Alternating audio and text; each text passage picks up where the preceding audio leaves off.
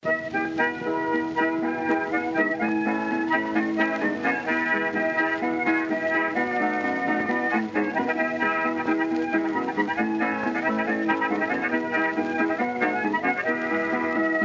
everyone and welcome to Shot Reverse Shot, a film and television podcast in which we talk about a theme which changes from episode to episode. I'm Edwin Davis, and joining me this week, through the miracle of satellite technology, it's the man with no nickname, it's Matt Risby. Hi Matt, how's it going? It's like a shit version of Clint Eastwood, the man with no nickname. Yeah, I like that, that's fine. I'm fine, thank you. I'm enjoying pretty much all of last week's news stories that we discussed, continuing to be news stories this week. Yes, so last week we talked a little bit about Jason Blum's fairly wrong-headed attempt to kind of like talk about why his company Blumhouse haven't hired any women to direct their horror movies, even though they've made like dozens of horror movies, and there are lots of women in Hollywood who want to direct horror movies, and yet somehow they've never hired any of them to make their movies. And then in the kind of weeks since then, film journalists have been trying to follow up on this by talking to female directors and asking them about this, saying like, hey, have you been asked by Jason Blum to work on any projects? And it was announced this week, or maybe announced is too strong a word, but someone spoke to the director Dee Reese, director of Mudbound from last year, Oscar nominated for Best Adapted Screenplay, and also the movie Pariah, which is a brilliant movie, one of the best queer movies of the past decade. And they asked her if she had worked with Jason Blumhouse or intended to, and she talked about how she's working on a lesbian horror movie about, you know, women of colour living in kind of like red state America. She didn't give much else in terms of context, but it certainly sounds like a really enticing project.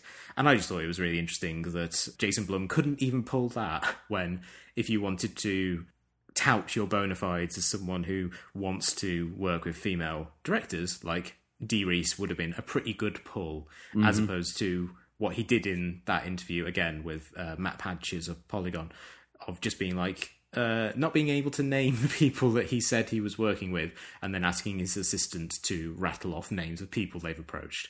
So that was just an interesting kind of follow-up to that particular story, which inadvertently cast Jason Blum in an even worse light.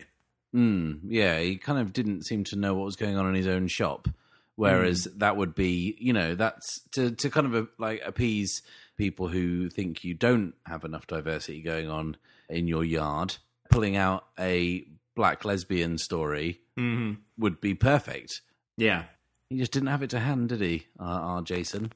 Yeah, so hopefully that movie comes together, because it does sound really good, and Dee Reese is a really fascinating and very, very talented director who, following Mudbound, has got a lot of projects lined up. So hopefully something will come of that. There are also, I guess, the next two stories could probably be lumped under people making the internet very angry by talking about their possibly misguided projects. The first of which was it being announced that Lena Dunham is going to adapt the story of a Syrian refugee trying to, a story of survival, of, you know, kind of travelling across the Mediterranean to escape from the bloodshed in Syria and trying to get to Europe, which, for a number of reasons, got a lot of people very angry. And I'd say rightly so. Like, Lena Dunham is, I think, a talented writer. I really liked Girls. I like Tiny Furniture. I think that she is someone who is a lot kind of more nuanced as a writer than people give her credit for.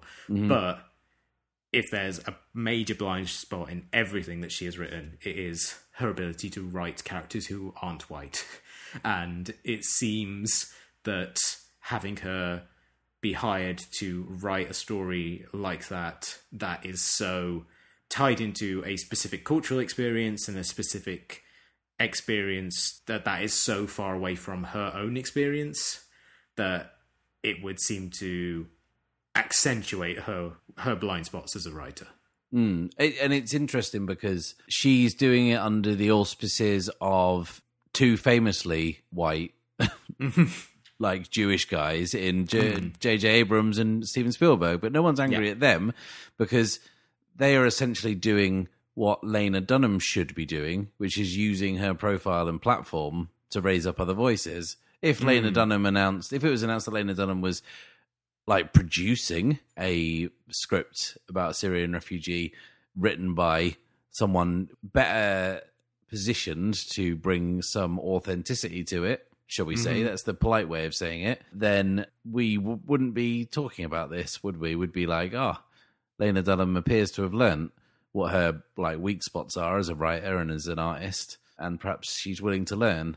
And no, we've not got that, have we? We've got pretty much the opposite of that, the thing that I'm not sure why anyone thought would be a good idea.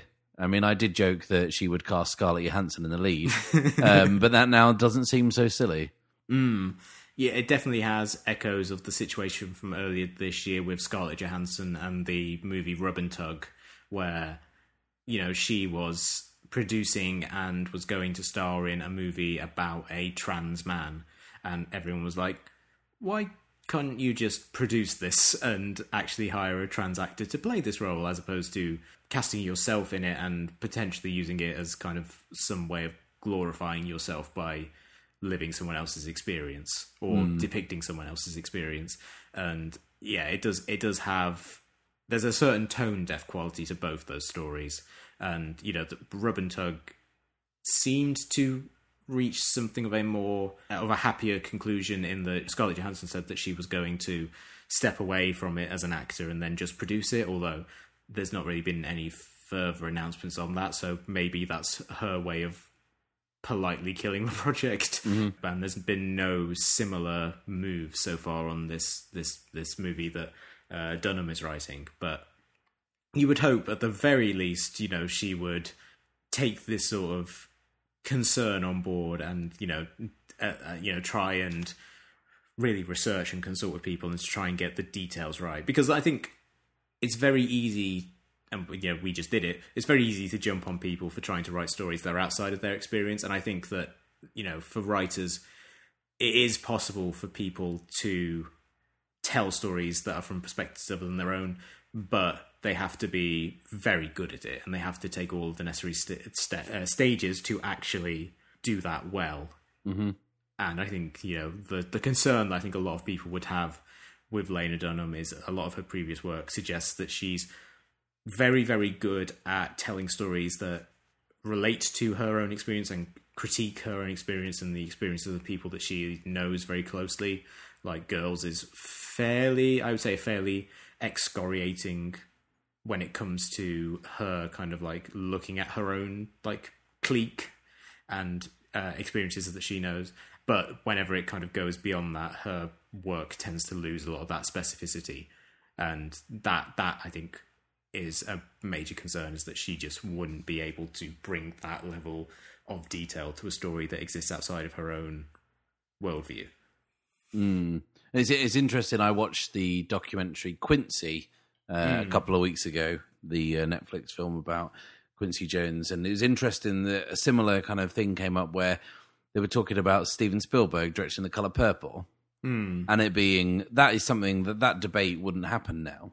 Like, like Steven Spielberg said when The Colour Purple came out, I'm not the person to write this. This isn't for me. And it was actually Quincy Jones who persuaded him to do it, with the idea that someone of Steven Spielberg's profile can tell any story. And I suppose that's true, but that's not true of Lena Dunham. And it's not true of now, you know? Yeah, another kind of example of that would be something like, you know, in the early 90s when I think it was Norman Jewison was meant to direct Malcolm X. And for a long time he was going to direct that, and Spike Lee very kind of vocally and very publicly talks about how he was the wrong person to direct that movie, and that, you know, it should be directed by a black director, and it ended up being Lee himself who directed it, and he made like a masterpiece of 90s cinema. And I think that speaks to the importance of allowing people to tell their own stories. And while the big story of the last couple of years in terms of people's discussions about representation and diversity and things like that is, it's not just a case of, you know, cast more people of colour in roles. It's a case of, you know, allowing writers who come from different backgrounds to tell their own stories and to offer their own perspectives. And the discussion has now moved on from just, oh, we need to tell stories about black people, about Hispanic people, about people from the Middle East and things like that, or queer people, LGBTQ people. It's moved on to the next stage, which is, it's very, very good that people in power are able to like raise up people to star in these things. But what's really important is actually giving people from those communities the chance to tell their own stories. And clearly, in this instance, that seems to have been a failure on many sides. Yeah, absolutely. And our second story, much in a similar vein, is about Rebel Wilson, the fairly popular and very divisive Australian actress whose profile in Hollywood has risen a lot in recent years, primarily thanks to the Pitch Perfect movies, in which she plays the character of Fat Vicky, which kind of foregrounds, I think, how Hollywood views her. Mm-hmm. And it certainly ties into this particular story because she is going to be the lead of a romantic comedy, and she then said that she was the first plus-size actress to headline a romantic comedy, and that very swiftly got a very vocal response of people saying, like, well, what about the 3 or 4 romantic comedies that Queen Latifah headlined? There was a lot of people kind of like chimed up and said there have been a lot of romantic comedies and romances in general, where a larger actress has been the lead. Mm-hmm. And many people have compared this to Sam Smith in his Oscar acceptance speech for the terrible song he wrote for Spectre, saying that he was the first gay person to win an Oscar, where essentially you are kind of like, in a very offhanded way, kind of blithely erasing a huge number of people who have done a thing long before you have. And it was a particularly bad look for Rebel Wilson because she seemed to just be erasing a lot of movies focused on larger black actresses who were the subjects of these movies and subjects of desire and romance in those kind of movies. And then she doubled down and was like, when people raise this with her, trying to quibble and be like, well, I know those actresses aren't plus size. And it's like, wow, you're really just kind of trying to win this on a technicality, and a technicality that really doesn't apply. Like, I don't feel like Monique would not consider herself plus size, for example, and like a big part of Queen Latifah's personality is that she is a larger, very confident woman, and it definitely feels like Rebel Wilson 2 times over really stepped in it on this one. Yeah, I kind of had to start to question who was handling her PR or running her Twitter account, because to come back with any kind of response that begins with something along the lines of, well, actually, is, never great. Mm-hmm. And then to kind of just say, she ended up by saying, well, those women weren't technically plus size, so it's a grey area, is like so stupid. Like, it would have been so much easier just to say, oh, yeah, shit, of course. Yeah, forgot about them, slipped my mind, etc., etc. Those, they're great in those films, etc. And they could have done that quite easily. But I say they, I'm talking about her team, because, these things don't exist without someone pulling the strings. But yeah, she easily could have done that. And then to start blocking people who have pointed this out in a relatively polite way to her on social media is like en masse as well. Anyone who kind of brought up Monique or Queen Latifah was seemed to be instantly blocked by Rebel Wilson and it just, you're not endearing people to you when you are making something that leans quite heavily on you being likable. You know what I mean? That's not a good idea. Yeah, and also a lot of the people who were bringing this up were in turn black women, critics and, film fans, and it really does look even worse when the people you are blocking bringing this up are disproportionately people of colour, because it looks, it just further accentuates the idea that you don't value their opinions and you don't value the work that has been done by people of that community before. You forgot that these movies existed, maybe just as a simple oversight of like thinking, oh, we can't think of any movies starring larger women that where they're, the leads in these romances, therefore they can't exist, which is an easy oversight to make. It's a silly one because, like film history is so vast and large that most things have been done already. And it's very, very stupid to think that you're the first person to have done something in 2018. But to then once people start pointing these things out, instead of just very contritely being, you know what, our mistake, we said something, without doing the due research. Clearly these movies do exist. And then just kind of pivoting to saying, like, but the fact that we couldn't think of this demonstrates how rare they are or whatever. Like, there was a graceful way out of this, and instead they took the least graceful way, and it just became a controversy in a way that it absolutely did not need to. I wonder if the whole thing's happened because, someone in the marketing department thought it'd be a great thing to lead with, and they've printed the posters already. Yeah. You've never seen this before. A plus-size actress in a romantic comedy. Here is Rebel Wilson. And they didn't keep the receipts or whatever.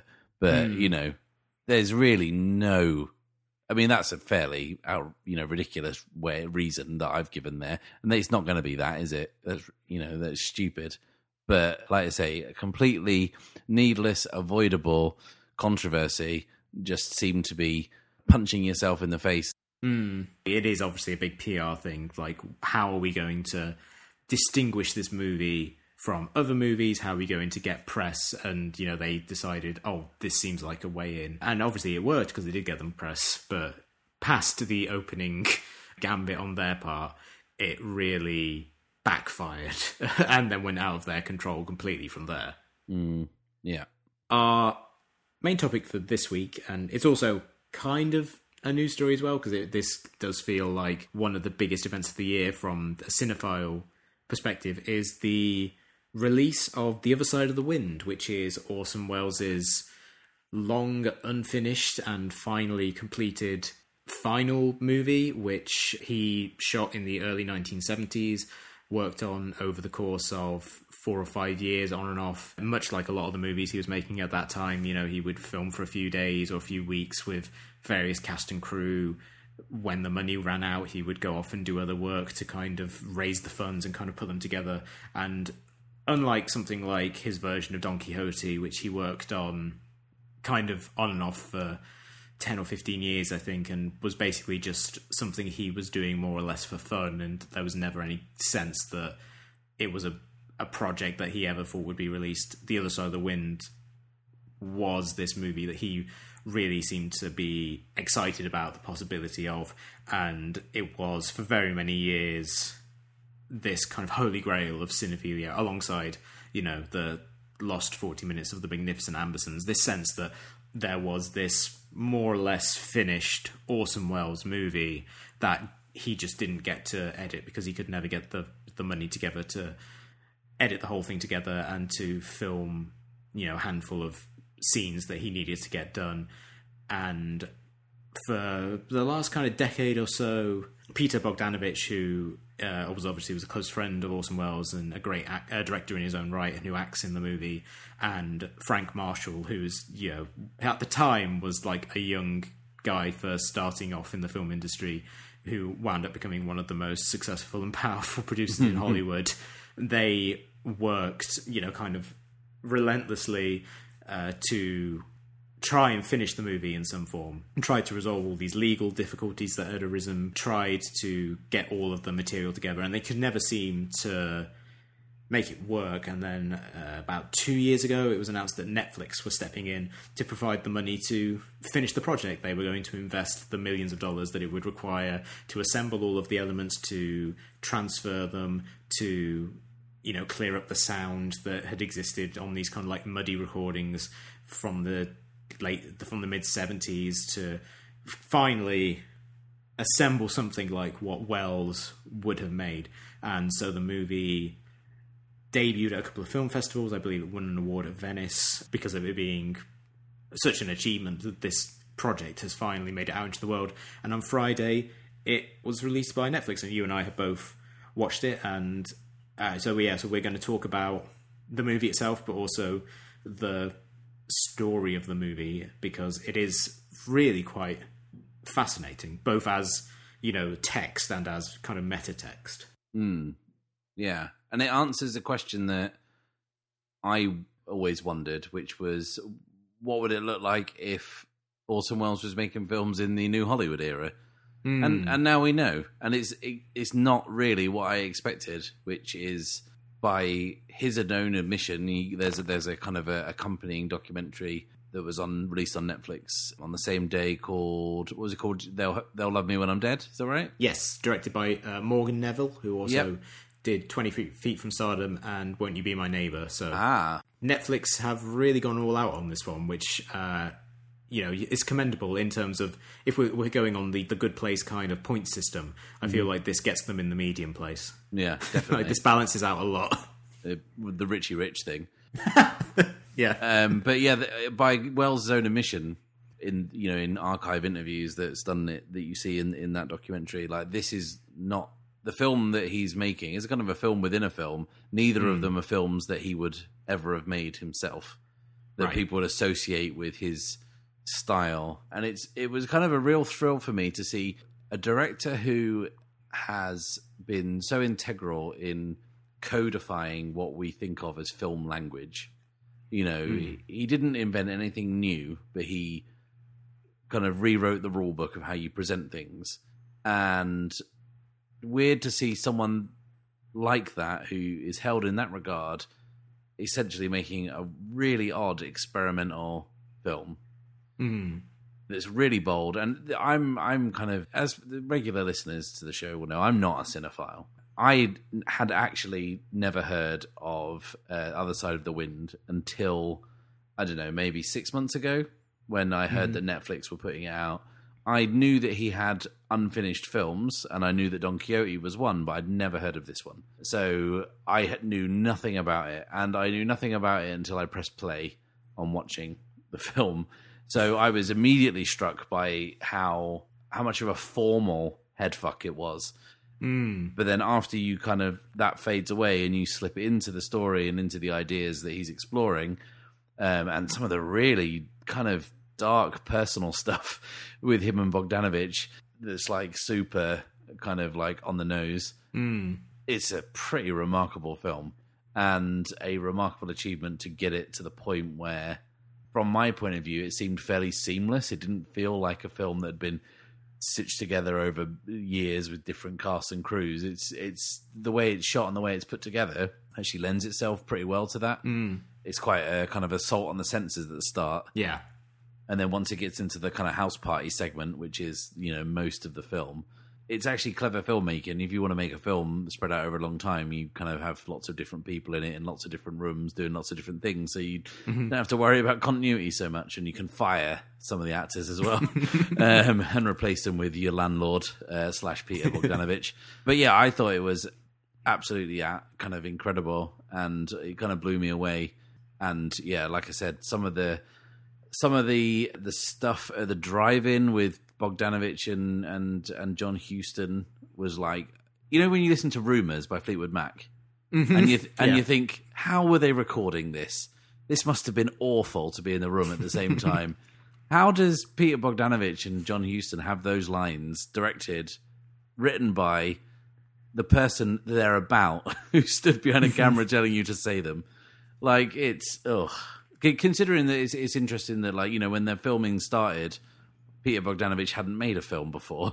And then, or I think he'd made Targets, hadn't he? He hadn't made The Last Picture Show. And then by the time he was coming back to do filming 5 years later, he's the cause célèbre of Hollywood and New Hollywood, and, is being asked by his lodger to like film additional scenes for his student film. It's kind of weird, but like, as a film and an experience, it's incredible. But as a kind of a living monument to Wells's artistic vision and just the sheer force of will that he had to do that with no money just by getting. There's stuff I don't know about Orson Welles. I don't know why people wouldn't give him the money. I really don't know. Was he like a terrible person, or did he piss everybody off? Like, why weren't people thinking, "Oh, this guy made some amazing movies.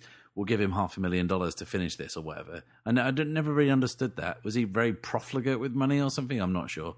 Yeah, it's always been somewhat mystifying. I think a large part of it is that, when he made Citizen Kane, he pissed off William Randolph Hearst, and the studios just like conspired pretty much to destroy him from like the off. He'd made a movie which would go on to be considered one of the greatest movies of all time, and at the time, did fairly well, and won him an Oscar and all this sort of stuff, but didn't do as well as it should have, and had this taint of him supposedly having taken on like one of the most powerful people in the media at the time. And I think, he was so spurned by that, and his subsequent experiences trying to work in Hollywood, doing things like The Lady of Shanghai or The Stranger, which are really good movies, but are really work for hire sort of stuff. Like, I think it's The Lady of Shanghai. The story of how he came to make that was he was like on a phone call with a producer trying to persuade them to let him make a movie,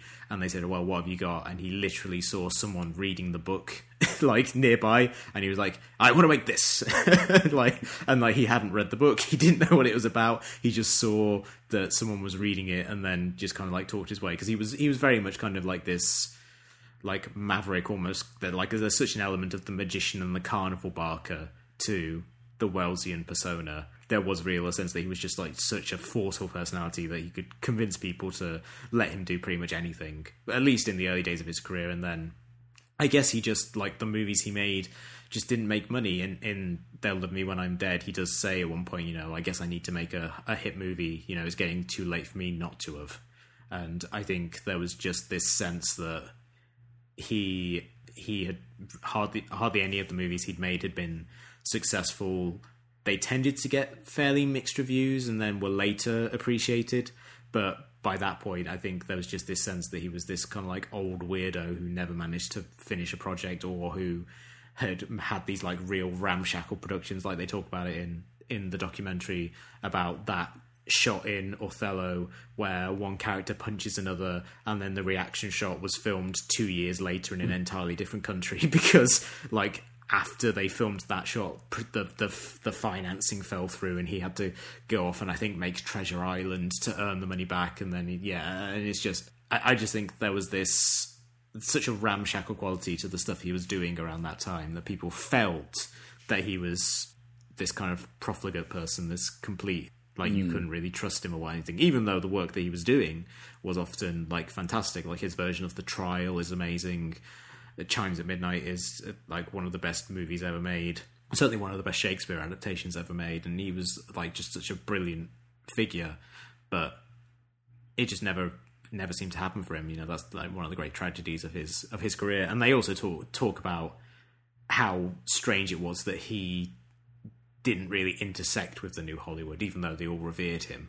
Like he's in the Mike Nichols's version of Catch-22, where he's very funny, but that was like more or less it. And then that's one of the things that make The Other Side of the Wind so fascinating. To give people like a brief synopsis of the plot, which it will be very brief, because like if you were to say what happens in the movie, it's fairly threadbare.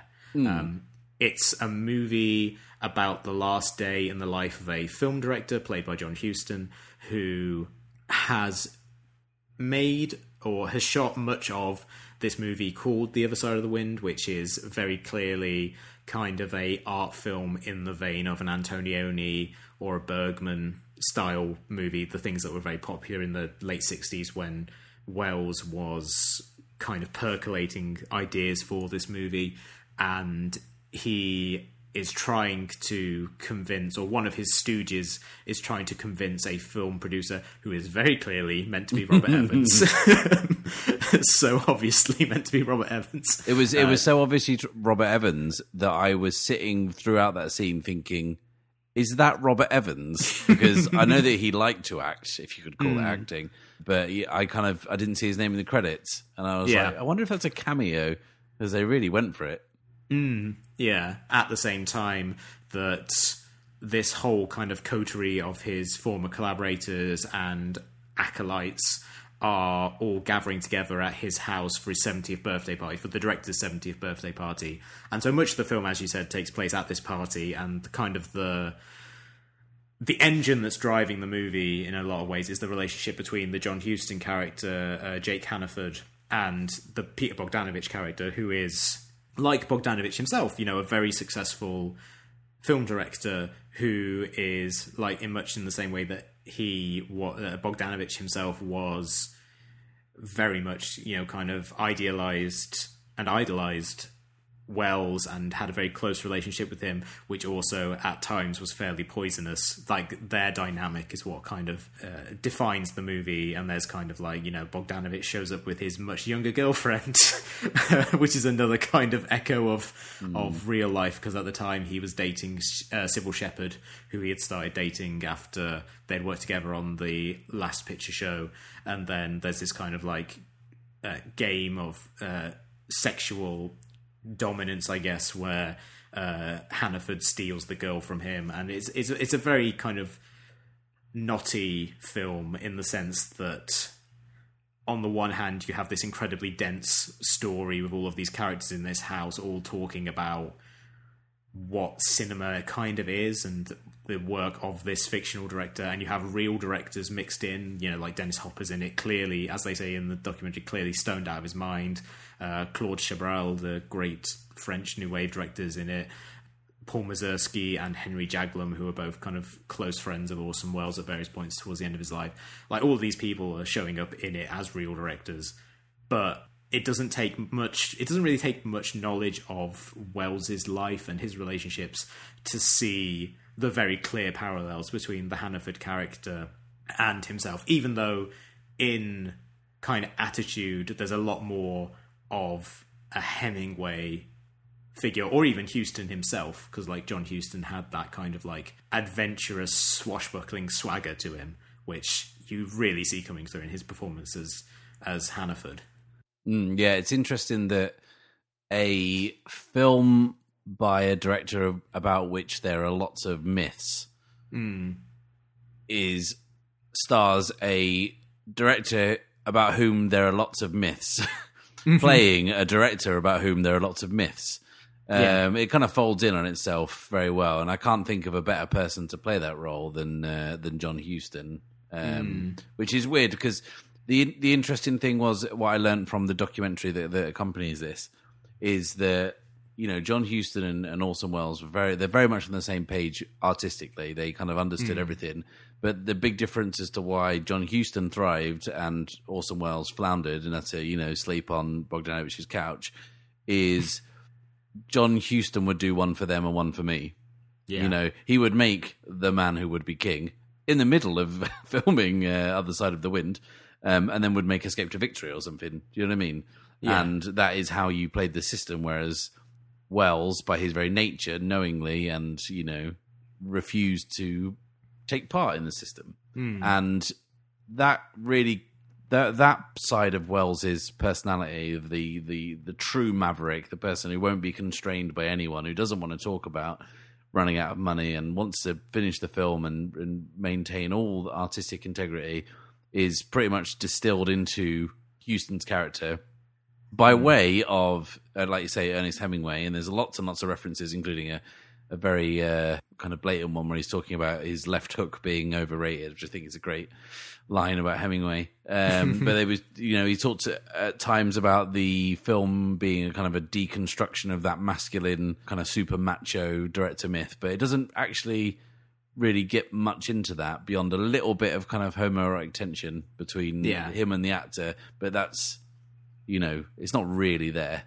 And I think there is some of that in the relationship between Bogdanovich and Huston. Like, particularly the scene, like you said, the scene at the drive-in where they're watching the last bit of the movie within the movie that's been completed. And he's kind of like, he has a line where he says something like, did I do bad, Daddy, or something like that, which is kind of paternal, but also there's like this underlying sexual subtext to it. And also earlier on, there's a conversation where they're talking to the Pauline Kael analog in the movie, where they're talking about, like, you know, men only like men, women keep them away from each other. So, like, there are elements of the movie that are discussing that kind of hyper masculine ideal of, you know, a man's man, and the overlap between excessively macho explorer swashbuckler types and homosexuality. But like you say, it's not really the main focus of the movie. It's very much kind of folded in under everything else. Whereas a lot of the movie also is kind of seems to be Wells offering his skepticism about the new Hollywood in the form of Bogdanovich, who in the movie and in real life was like a hugely successful director, and Hannaford discovers during the course of this party that his protege is standing to earn like $40 million from some company that he's involved in. Like, they don't go into a massive amount of details, but there's this definite sense that, you know, this is a guy who's struggling to complete his final movie, looking at this person who, you know, tracked him down as a writer with the tape recorder, as Bogdanovich himself, you know, had kind of like tracked down Orson Welles in order to interview him before he became a director, and who since has completely overshadowed him and like has attained a level of success that he could never dream of. And then at the same time, the Hannaford character being unwilling to ask, you know, his wildly successful disciple to, you know, provide the money that would allow them to finish the movie that's been made. And the kind of the mix of pride and anger that's wrapped in all of this. And in the movie The Other Side of the Wind as well, like, Wells seems to be expressing a real contempt for the work of Antonioni, who in interviews he also kind of like talked about. There's a great interview he gave to Playboy in the late 60s where he talks about Antonioni being the great discoverer of boredom as artistic expression.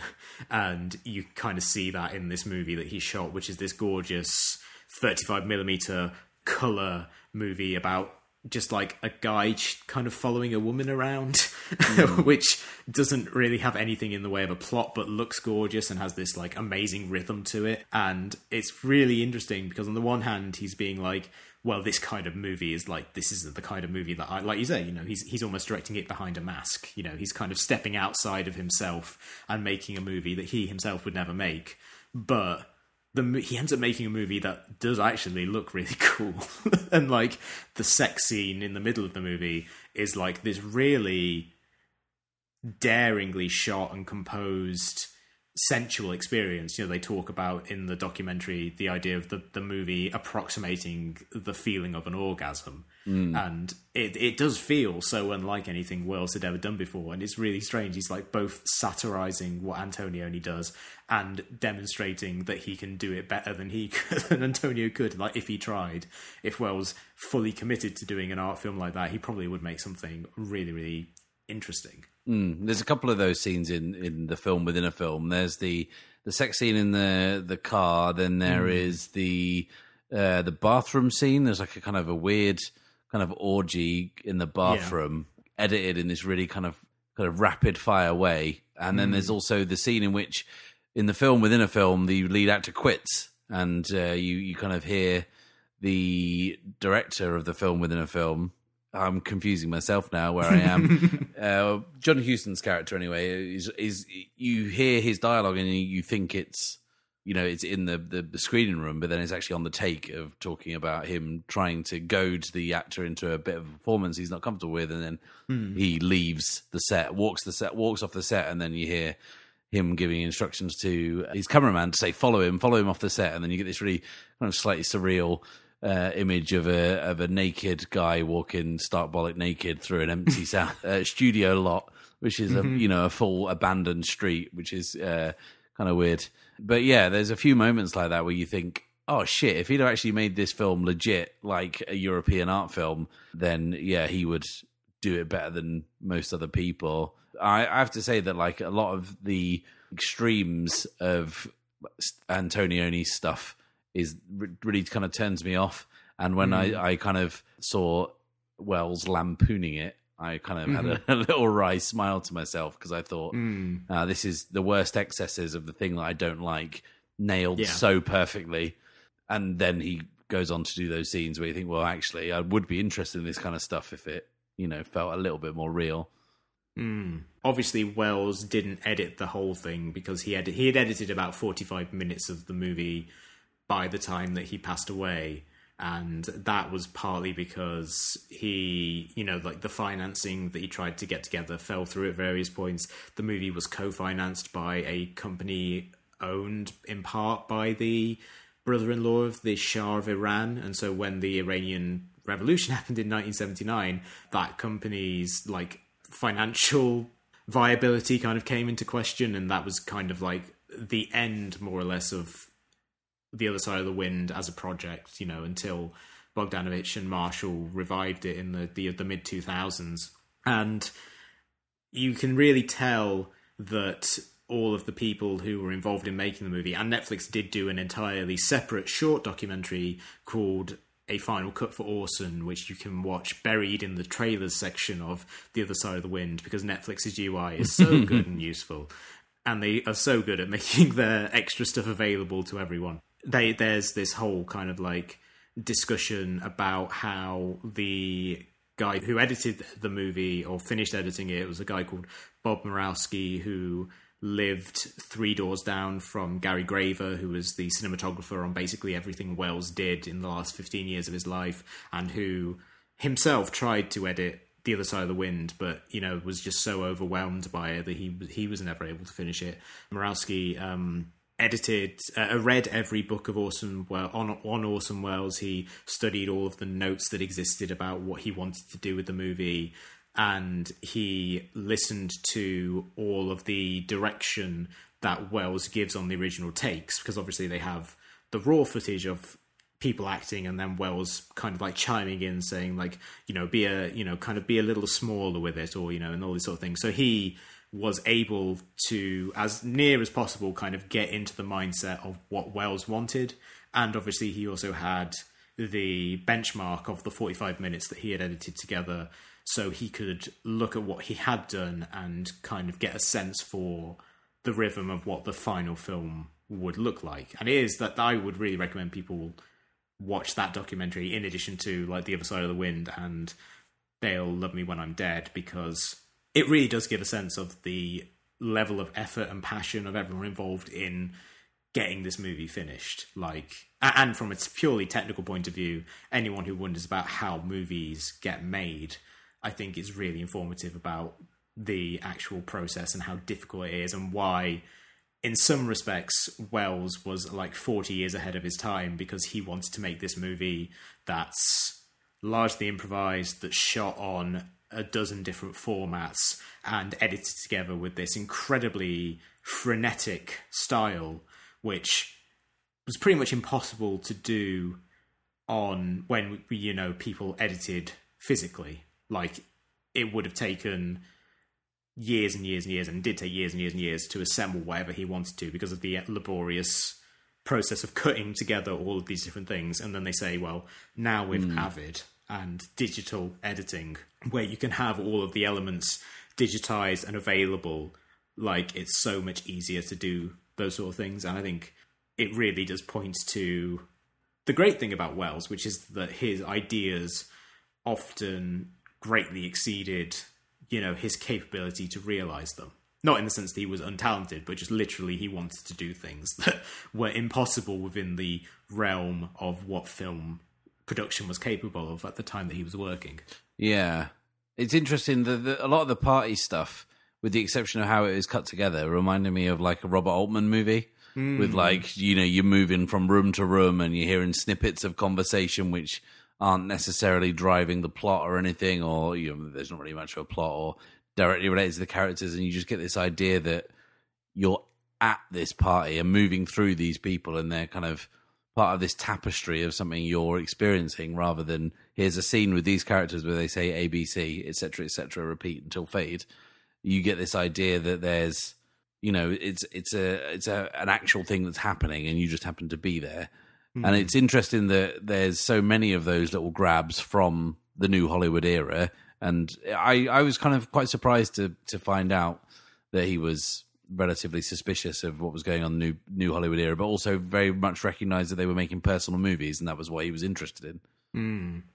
Yeah, there's definitely he certainly had, I think he had mixed feelings about it. Like, he could see that something exciting was going on, but at the same time, there was probably some degree of bitterness on his part.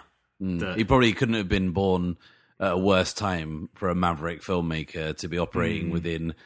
So for someone who hates a system, to be operating within a system that is so constrained by such rigid structure, to then find out that you could have been making films 25 years later in a period of time where studios were giving money to anyone with a beard, and the studio system had collapsed to the point where they didn't know what was good. And then just, you had a 7-year period, which we've talked about quite a lot, where, it was anything goes and you get some amazing films.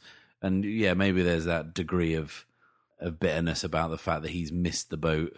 But I mean, it feels like, it's weird to feel like if that film would have just been made and finished, and it came out in like 1975 or whatever, we'd be talking about The Other Side of the Wind as a kind of an outlier in the New Hollywood period. It was like, an old master's playing his one final hand and putting a film together in the style of the day that perfectly encapsulates what that movement's about, and also comments on the movement itself, which is, generally what you want from a piece of art. But we're not. We're talking about it, 45 years after it's relevant, and we never got to know what it was like to be considered as part of that canon now. Yeah, and we're also talking about it. Like, I thought it was really funny that we're talking about this, because if anyone's playing like shot reverse shot bingo, like, there's certainly two of the main markers of what we talk about, is movies from the 70s and like Netflix and the changing face of media. And like, this movie does really combine those two things beautifully, and it almost feels so right, and like that Wells would feel, kind of very positively about this, but also kind of very ruefully. I mean, like, like literally, like, the phrase "they'll love me when I'm dead" encapsulates so much about what his career was and what his life ended up being, which is that he was a guy who was so poorly treated by Hollywood, and a man who was so joyful in terms of his creative impulses. Like, when he first went to Hollywood to make Citizen Kane, he talks about it being the greatest train set a boy could ever want. That's what he loved to do, and you see that, if you read anything about his work in the theatre, he just loved the drive to create and to try new things and to do things that people hadn't done before, and just Hollywood wouldn't allow him to do that, and that was kind of the thing that was kind of crushing. He wasn't able to make the kind of movies that he wanted to make, and when he did make the kind of movies he wanted to make, it was over years and years and years, and involved him having to go and make commercials for Paul Masson, and advertise. You and I and Emily shared that poster for Peeps, the American candy that he did. Like, he would just go off and do anything to raise money to do the things that he wanted to do, and the work that he did was like incredible. But there's always that sense that his work, particularly considering how much of it was never finished, that there's this real kind of great tragedy that he made so many great things, but God, how many more movies could we have gotten out of him if Hollywood had let him? if he had, like you say, if he'd been born 25 years later. And I think also, in terms of like the New Hollywood, I do think some of his skepticism maybe comes from the sense that, he sees these people making personal movies, but maybe he's thinking like, well, all these people have all this, they have all of this freedom now, but, are they making the most use of it? They're still making movies in kind of traditional genres. Whereas what he was trying to do with this was like really push the boundaries of what you could do in cinema. Yeah. And like in really making something that questions the very nature of reality and how stories are told. It's worth reminding viewers as well that this isn't the first of his films that is, only available like years after his death, been pieced together from the best information they have. Touch of Evil was famously done in the 90s, and this is another one. I'm kind of a little bit like, I'm not particularly well up on Orson Welles, but I've never seen The Magnificent Ambersons. Does a version of that exist, or are the materials out there to make that, or is it lost to the ages? It's, at this point, I think it's fair to say it's lost to the ages. Right, okay. There were rumors for a long time that like he had a work print that existed that included the lost 40 minutes, and that it had been lost in like a house fire or something. Okay. But like no one knows how much. There's so much about Welles that is just shrouded in myth and uncertainty that whether or not that even ever existed is a complete, kind of question in and of itself. And like the hope that people have, and this was like rekindled a couple of years ago when, they found that print of Metropolis in like a warehouse in Argentina or whatever. Right. It was like, oh, here's the footage that no one's seen since 1927. Like that's the hope, is that somewhere in some warehouse, in some unmarked box somewhere, like the end of Raiders, there's like the complete work print of Magnificent Ambersons. But as far as anyone knows, like the footage was removed and chucked into the river, and like it just doesn't exist. And also another one of his is the movie Confidential Report / Mr. Arkadin, which is a movie that exists in 3 entirely separate forms. One that was released in the 50s that he wasn't happy with. One that was released, I think, in the 60s or the 70s, which was closer to what he wanted to do. And then like a version that came out in the mid-2000s, which was like Touch of Evil, I think, assembled from notes and, kind of like the original script and things like that. So there's a long and storied history of Wells's movies just kind of being completely screwed with and existing in multiple formats. I think Chimes at Midnight has some of that as well. Like that one, I think, existed in a couple of forms, but was recently restored and put out by Criterion. Yeah, fair. Yeah. So like the other side of the wind, they talk about this in the documentary as well. Like it does feel like the bookend to Citizen Kane, in the sense that Citizen Kane was a movie made by a young man full of promise about a character who starts off with like a great deal of promise, and which kind of gets beaten out of him. He kind of weirdly anticipated his entire life in his first movie, which has a kind of an appropriately Shakespearean aspect to him. But there is something so beautiful about a man whose work during his life was often frustrated, and he was often unable to complete things for various reasons, and then only after he died was he really truly appreciated for the artist that he was.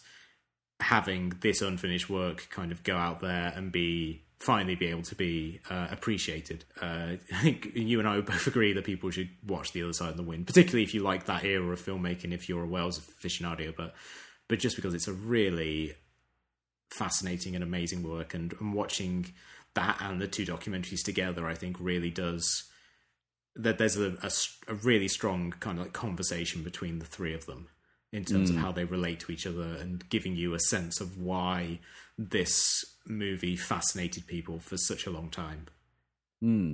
Yeah, it is good. And knowing that there's a film out and then a documentary about making the film, there's probably somewhere on Netflix a documentary about making the documentary about making the film about making another film, and then we all just fold into each other and we die. Yeah, and Welles is there laughing all along. Yeah. So we end this week's episode, as we end all of our episodes, with Shot vs. Shot Recommends, in which we talk about a piece of culture that we've enjoyed and we think you, the listeners, will enjoy as well. Matt, what have you got to recommend for the listeners this week? I saw a really good film this week that turned out to be very closely related to Other Side of the Wind, unbeknownst to me. I watched a documentary on Netflix, Kel Surprise, called Shirkers, a documentary that had done pretty well at Sundance this year, and also I think screened at Sheffield Dot Fest.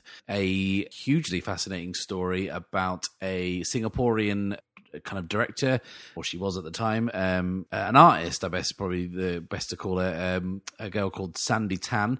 I say girl because she was 16 or 15, I think, when she decided to make Singapore's first kind of experimental road movie. Singapore's cinema, not that notable, especially during that time where there was kind of enforced state censorship. And there'd been a few exploitation flicks paid with kind of American money, with American stars, but a little else. And Sandy Tan, who was someone who was big in the kind of like zine scene and the kind of punk scene and the underground art movements in Singapore, decided she wanted to make a film, a road movie that kind of had like Hollywood ideals but Singapore style.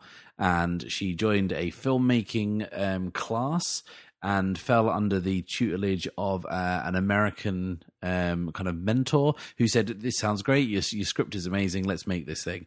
And Shirkers is the name of the film that they're trying to make, but also the name of the documentary. And the documentary is about what happened when they made the film, and then what happened when someone, I won't say who, absconds with all of the footage for more than 20 years, and what happens when it turns up again.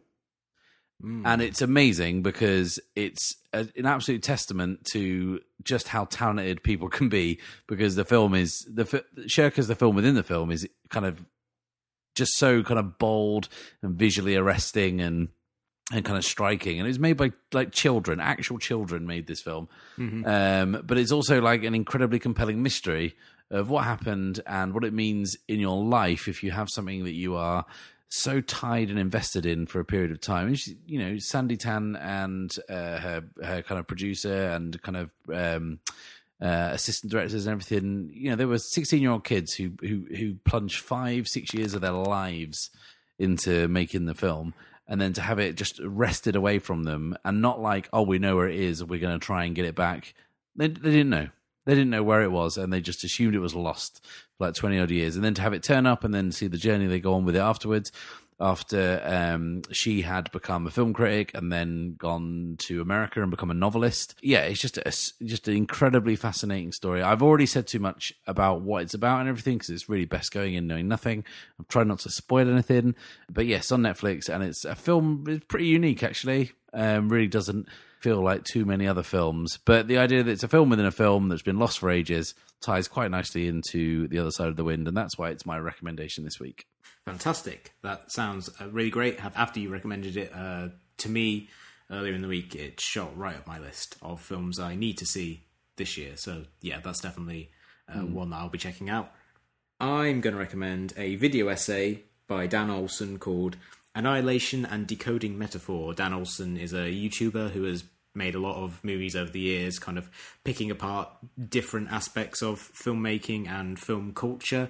He did a video about the adaptation of The Last Airbender, the M. Night Shyamalan movie, which I'm very fond of. I often find myself watching it because it's very smart in kind of pointing why exactly that movie is a failure as an adaptation, but also on technical levels like framing and shot composition. And it's also just really funny.